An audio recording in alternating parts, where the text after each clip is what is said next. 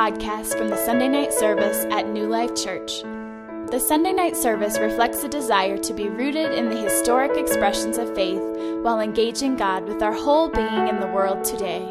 For more information on New Life Church, you can visit our website at newlifechurch.org.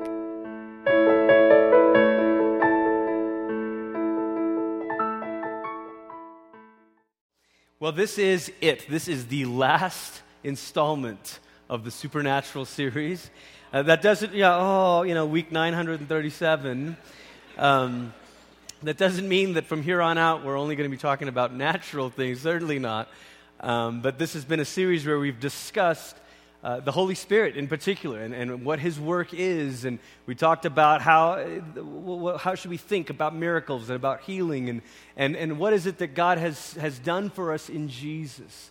That because of Jesus' life, death, and resurrection, this Isaiah's vision of what Messiah would do was the one who would make everything right with the world again, who would set it all back together. So when Isaiah said, by His stripes we are healed, he wasn't just thinking about headaches and coughs and colds. He was thinking about the man who would come, who would end all war. There are other passages in Isaiah's prophetic vision where he talks about this moment coming where there would be no more wars, where there would be peace, where even humanity and animals would be able to live in harmony and in peace with one another. The full vision of Messiah is something that Jesus says, look, by my arrival, by my coming to earth, I've begun it. I've inaugurated the arrival of the kingdom, but it's culminating. And it will culminate on the day that Christ returns. And so can we say that in Jesus' death and resurrection that He has paid for the restoration of all things? Absolutely. Can we say that the fullness of it plays out here and now? No. But what we can say is that it has come, it's begun, it continues in us. But there is this day coming when a new heaven and a new earth will be made, and heaven and earth join as one. And all of a sudden, everything that God came to set right in Jesus becomes set right.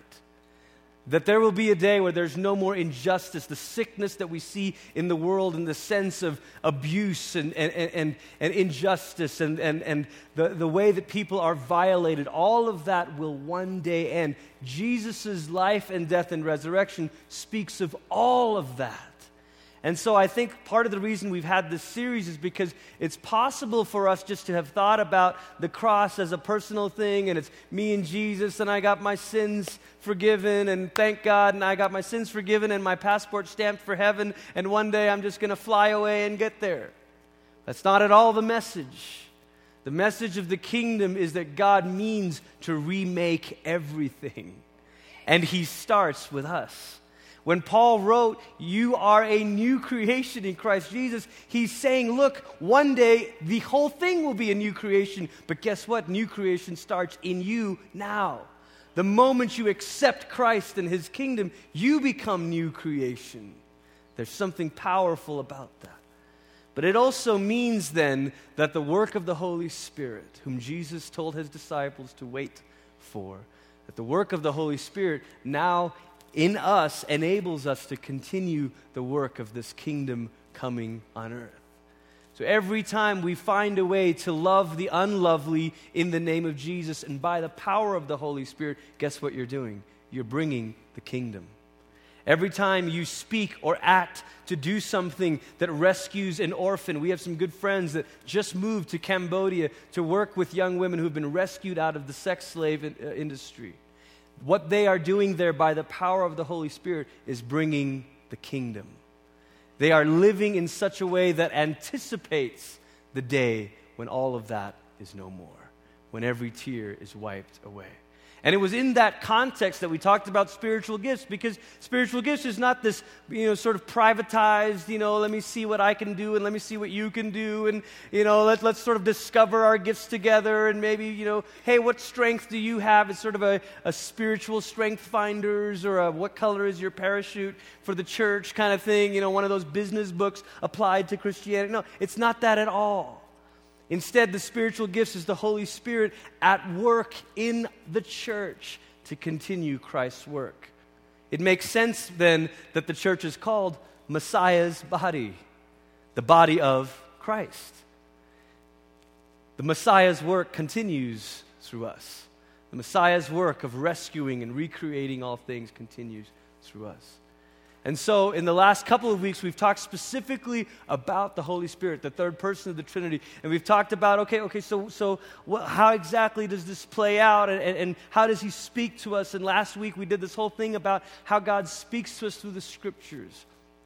And by the way, just this afternoon, I added on my blog, not a plug for my blog, but kind of, but I added on my blog this afternoon the 3 parts, the 3 notes, the 3 sections of the Bible study thing that we talked about last week.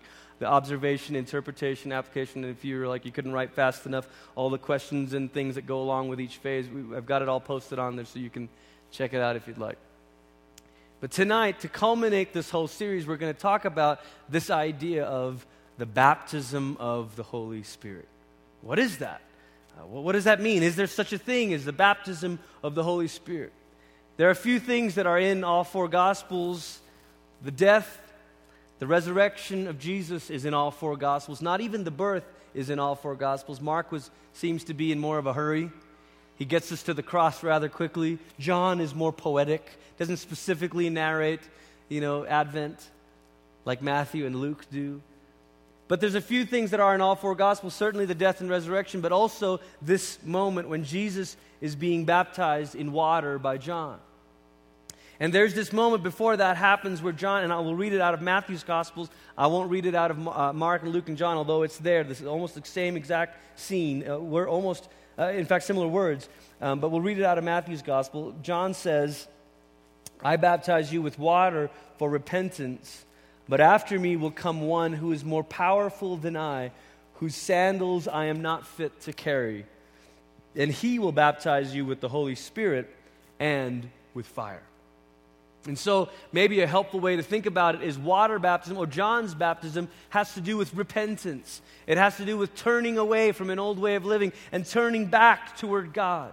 And John's baptism, you'll see it at a passage that we'll read, John's baptism for the Jews meant a kind of repentance, but not even the full strength that later on water baptism would take on, because they did water baptism again, but they did it after the cross, they did it after the resurrection, and it made that idea of a water baptism that spoke of repentance, it made that even more powerful.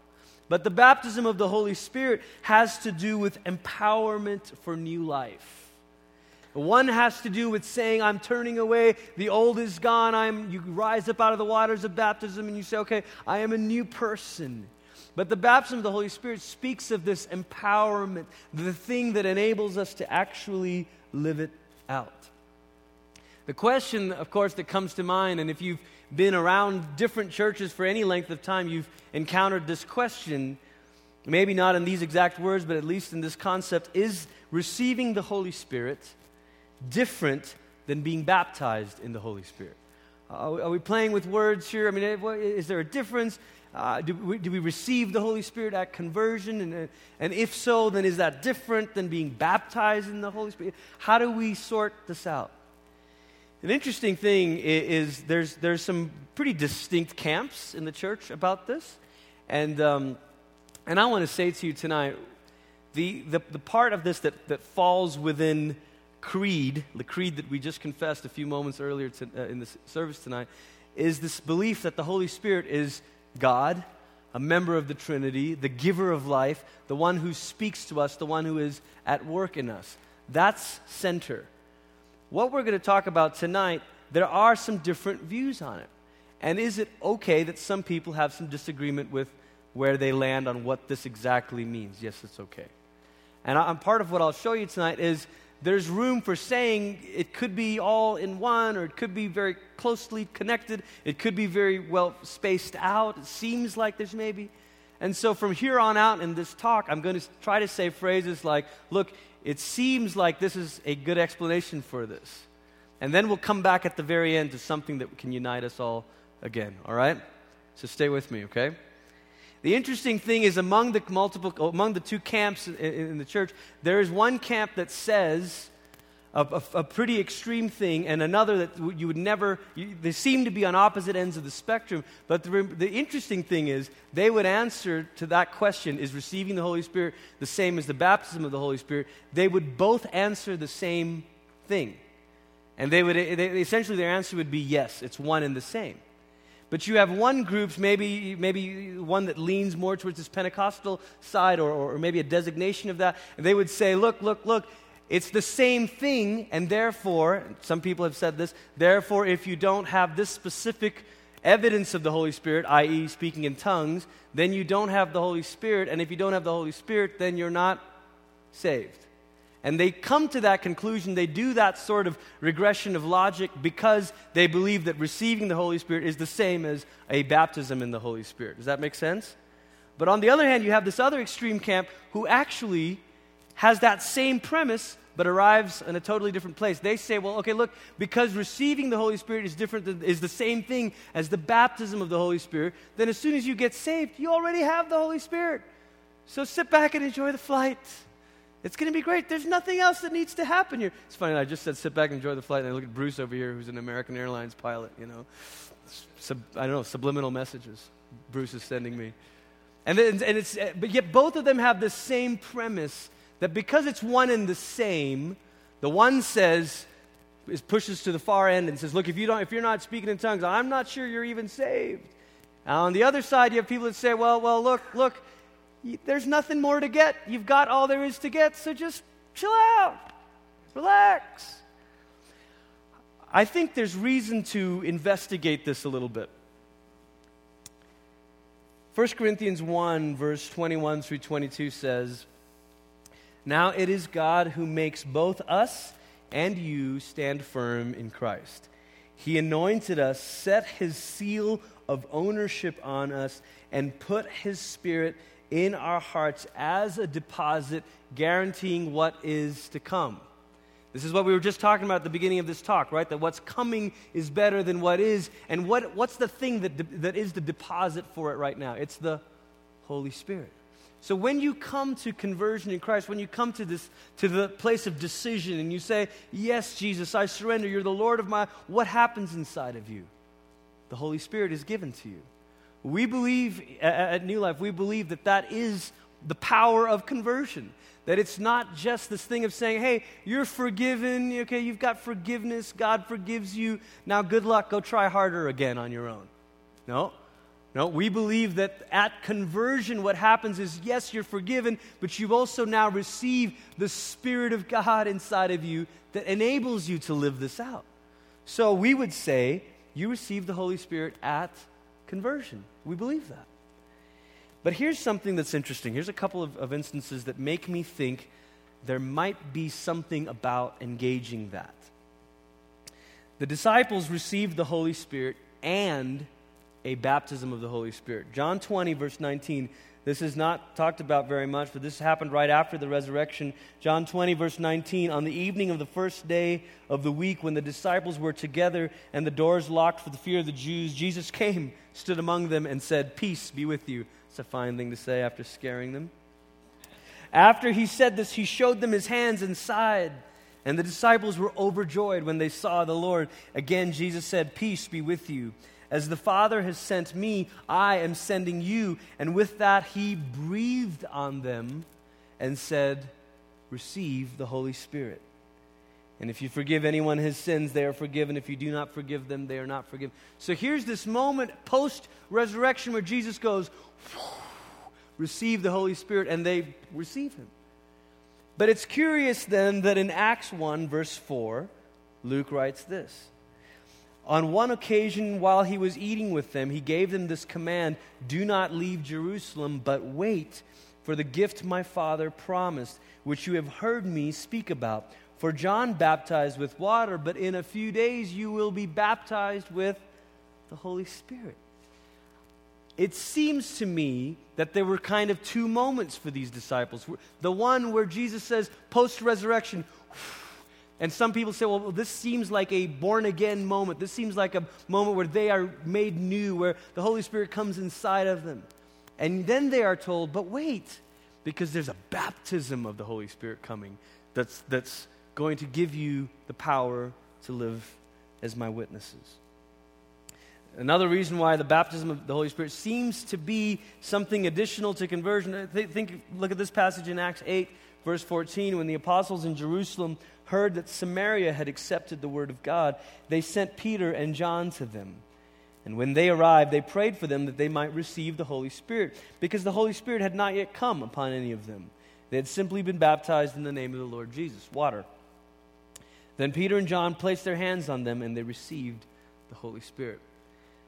Are we to suppose that prior to this, even though they'd been baptized in the name of Jesus and they believed in Jesus, are we to suppose that all the way between that point and the point when Peter and John arrived, that they didn't have the Holy Spirit inside them, or the Spirit of Christ somehow making them new, being born again? It seems from the rest of what the New Testament describes about conversion that we can't really conclude that. So this seems to be something additional maybe. Acts 10, 44 and 48. While Peter was still speaking these words, the Holy Spirit came on all who heard the message. He's still preaching, and something begins to happen. Ruined the podcast that week. The circumcised believers who had come with Peter were astonished that the gift of the Holy Spirit had been poured out even on the Gentiles. For they heard them speaking in tongues and praising God. And then Peter said, "Can anyone keep these people from being baptized with water?" Kind of did it out of order here. You know, when Peter stood up in Acts 2, he said, "Repent, be baptized, receive the Holy Spirit." Here, you know, I don't know if Peter was an order guy or not, but this certainly would have fixed it if he was, because it was out of order. So he ordered that they be baptized in the name of Jesus Christ, and they asked Peter to stay with them for a few more days. And the last story here is in Acts 19, verse 1 through 7. While Apollos was at Corinth, Paul took the road through the interior and arrived at Ephesus. There he found some disciples and asked them, "Did you receive the Holy Spirit when you believed?" And they answered, "Well, we haven't even heard of that there is a Holy Spirit."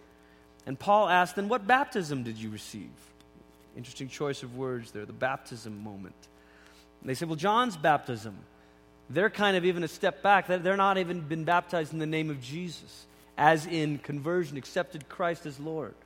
And Paul said, "Well, John's baptism was a baptism of repentance, but remember, John's baptism was kind of a Jewish thing."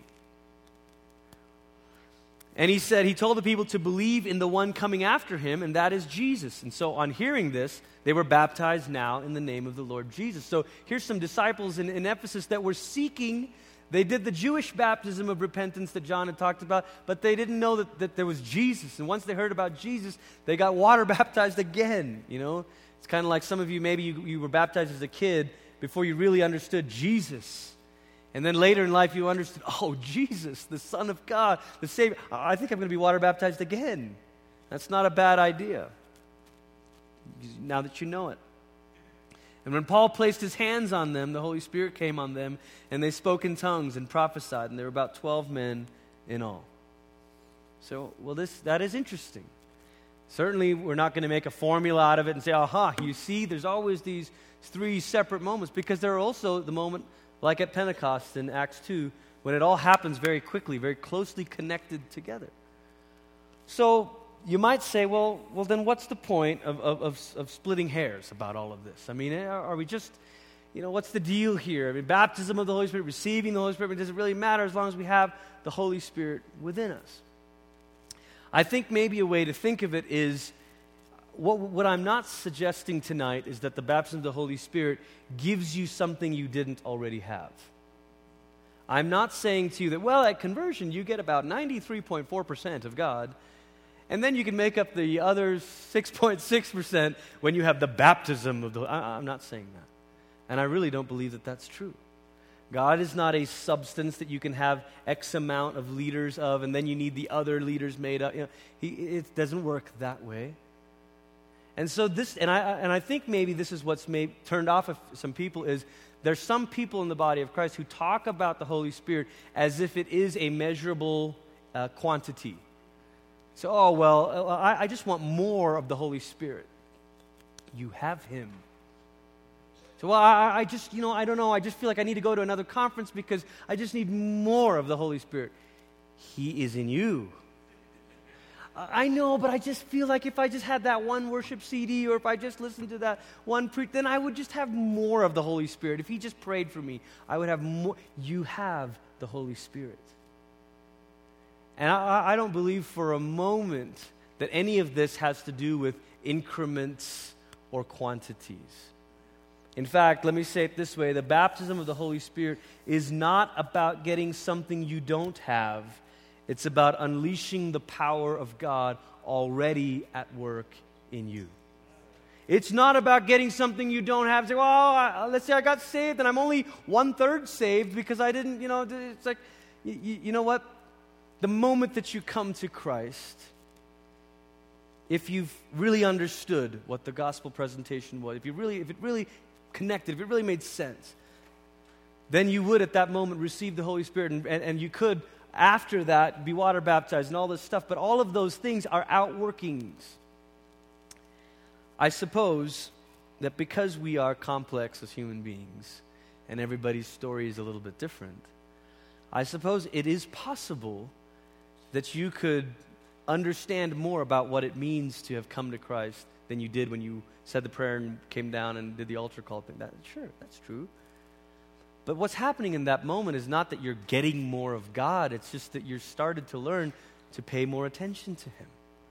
What's happening in that moment is not that all of a sudden what was vacant in your heart is now filled up. What's happening now is something is beginning to click and you're seeing it, and now it's coming out of you. I brought a can of root beer tonight, particularly because I don't like root beer, and it's not at all my favorite drink. But the baptism of the Holy Spirit, if we were to take the example of the disciples, it seems to be an infilling for an outflowing. It seems like if we're talking about conversion and receiving the Holy Spirit, it's like, okay, we got that the moment that we said yes and we surrendered to Jesus. But what is this baptism, that word that has us thinking about immersion and has us thinking about being immersed and surrounded and overflowing? What is that? When Jesus told them to wait, He told them to wait so that they would receive this so that what? So that they could be His witnesses. So that they could live out this life. And that word for witness is so closely connected to the word for martyr. It was almost this foreshadowing thing. Wait till you receive the power to testify to what you've seen and heard, even to the point of giving your life for that testimony. What could give them that kind of power? The overflowing of the Holy Spirit. When we talk about spiritual things, all analogies are pretty weak. And everything we could ever conjure up and think about and sort of say, well, maybe it's like this and maybe it's like that, it's all just kind of falls short. It's all just weak. You've seen this before. But I wonder if it's a bit like this, where you've come to Christ and you receive the Holy Spirit and you're full as this root beer can is full of soda. And you're just full. You got Him. He's in you. But you've never had this moment where you said, okay, since you're in me and since you're at work inside of me, then would you let it all out? Would you let it out? Would you let it flow to the overflowing fullness? And I think, see, I was prepared. I brought a towel. I think that maybe is what these early disciples experienced. Yes, He was in them. But maybe it's this baptism of the Holy Spirit moment where they say, okay, there's something, the same Spirit that raised Christ from the dead is in us. Could we let Him fill us to overflowing? Could we let Him fill us to the point that we're not afraid if we stand before a Roman court? Could we let Him fill us to the point that we are encouraging one another even though we might risk being caught? Paul says to the Ephesians, he says in Ephesians 5:18, do not get drunk on wine. And it's not particularly a passage to comment on drunkenness. There's other passages where he really addresses that. This is used to kind of give us what's called an antithetic parallelism. It's using opposite things to illustrate the point. And he says, look, don't get drunk with wine. And think about the way that the person who's drunk is pretty useless to himself and to those around him. If you've been around people who are like that, you know that somebody who's drunk is useless to themselves. They're only making a fool of themselves.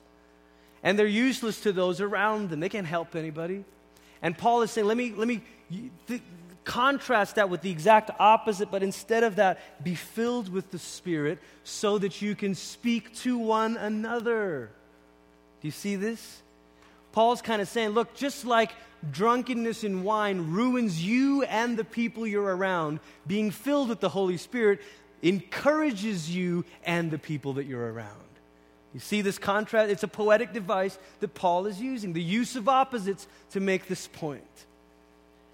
Speak to one another with psalms, hymns, and spiritual songs. Sing and make music in your heart to the Lord, always giving thanks to God the Father for everything in the name of the Lord Jesus Christ. When he says in there, be filled, the construct of that phrase is actually go on being filled. Go on being filled. And this is where I think we can all find the common ground, because whether or not you believe that the baptism of the Holy Spirit needs to be this additional one-time thing, I think there is a moment where it kind of kick-starts and starts overflowing in us. I do believe that. But even if you don't, could I ask you tonight, when was the last time that you let the Holy Spirit fill you to overflowing? Because you may be one of those persons who says, oh yeah, I totally believe in the baptism of the Holy Spirit. And then you tell me, when I was 13, I was at youth camp, and I went up to this altar call, and then they prayed for me, and I had this, you start telling this awesome testimony. And I said, well, how long ago was that? Oh, well, that was, 35 years ago, but I was filled with the Holy Spirit then. What about now? What about now? Because the point of all this is not to say, okay, thanks God for the Holy Spirit, that's awesome, now on with my to-do list for the day. Paul, when he wrote to the Galatians, said, look, are you so foolish that what you began by faith, you think you can now finish in the flesh?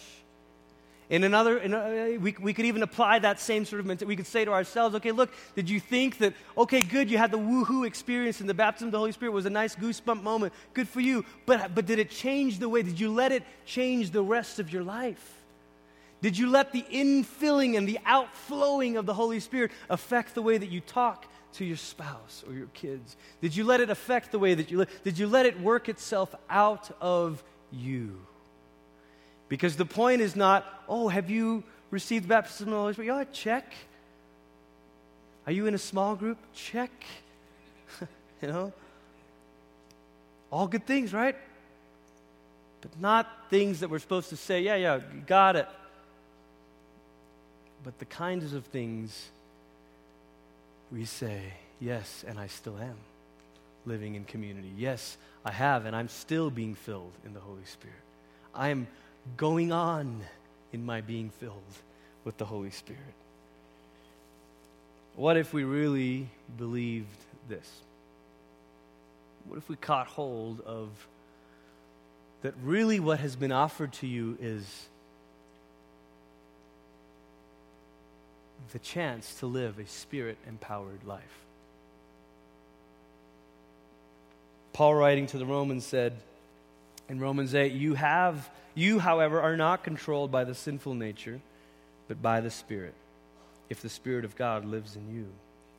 And if anyone does not have the Spirit of Christ, he does not belong to Christ. But if Christ is in you, your body is dead because of sin. Your spirit is alive because of righteousness. And here's this amazing sentence. And if the Spirit of Him who raised Jesus from the dead is living in you, He who raised Christ from the dead will also give life to your mortal bodies through His Spirit who lives in you. if the Spirit who raised Jesus from the dead also lives in you. We're in Easter season. 1 week from tonight, we're going to be reliving the resurrection. If you've been to the Thorn, you've already experienced it. If you haven't been to the Thorn, go this week. I went a couple times last week, and as much as I've seen it, it's so moved me. And there's something about realizing, wow, Jesus the conqueror rose from the dead. And sometimes we sort of disconnect that from us and think, wow, that was cool. But the same Spirit who raised Jesus from the dead lives in you.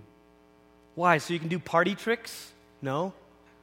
Why? So you can, kind of wave your hand and manipulate things? No. So that you can live out the Spirit-empowered life. So that you can live out the life that God intended for you, which is this, that you and I look like Jesus.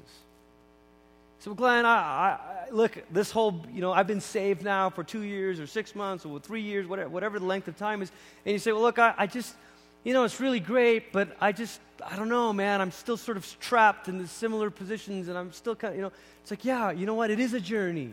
And everybody's process is going to be different depending on the stories. If you've come out of situations of abuse, your journey is going to be a bit different than someone who hasn't. And so I don't want you to get caught up with gauging yourself by results and, well, I broke this habit. You listen to someone who says, well, I got saved and I got filled with the Holy Spirit, and then all of these habits just stopped. Wonderful. But maybe your journey will require more time, but regardless of the time that it takes, we all have the Holy Spirit. And the key to us getting to where we're supposed to go is ultimately the Holy Spirit. That the power that's working in me and the power that's working in you, the reason why Paul, when he wrote to the Philippians, says, I'm confident of this, that he who began the work in you will complete it on the day that Christ Jesus appears. I can say to you, I'm confident of this, whether you seem to be just kind of 2 steps forward in your recovery process, or whether you're like 10 steps ahead from where you used to be before you were saved. It doesn't really matter. I'm confident that if you let him, the Spirit of the risen Christ is at work in you. And he is going to make you like him on the day that Christ Jesus appears. I want to encourage you tonight, wherever you are in this journey. You may say, hey, look, I've heard of Jesus and I've heard of forgiveness and I've got that part. But nobody ever told me that the Holy Spirit is already in me. And that if I ask him, if I say, Spirit of God, come on, overflow in me. Nobody ever told me that if I said yes to him, that he would begin to empower my living. And maybe that's what we're talking about tonight. Not getting something you don't have, but unleashing the power of God that's already at work in you. Would you stand?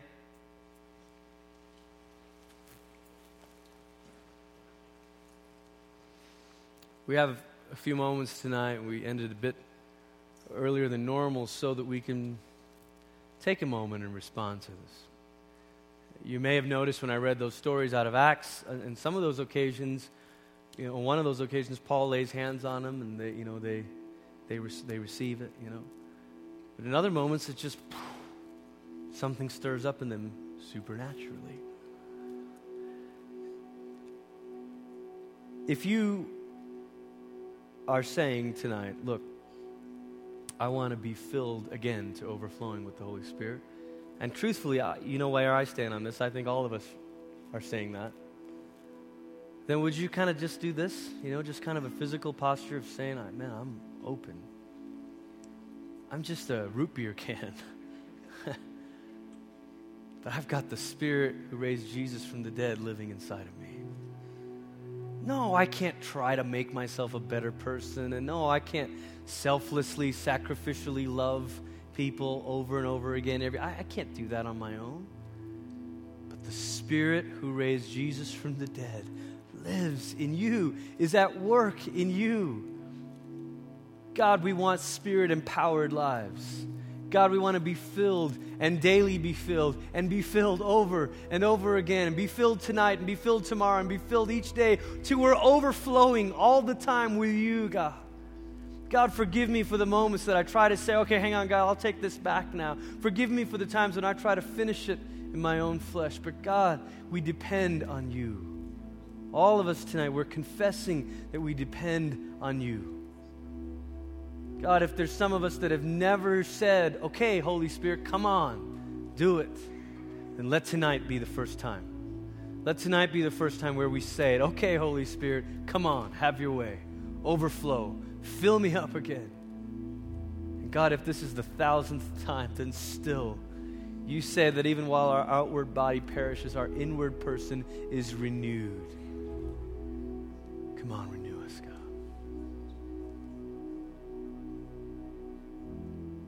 Come on, Holy Spirit.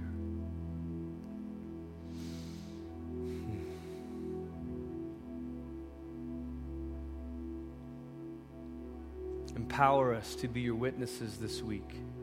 Empower us with love, to love those around us. Empower us to serve those around us. Empower us to be able to speak of you in our workplaces, in our schools, on our campuses. Empower us to continue the work of Christ. Overflow.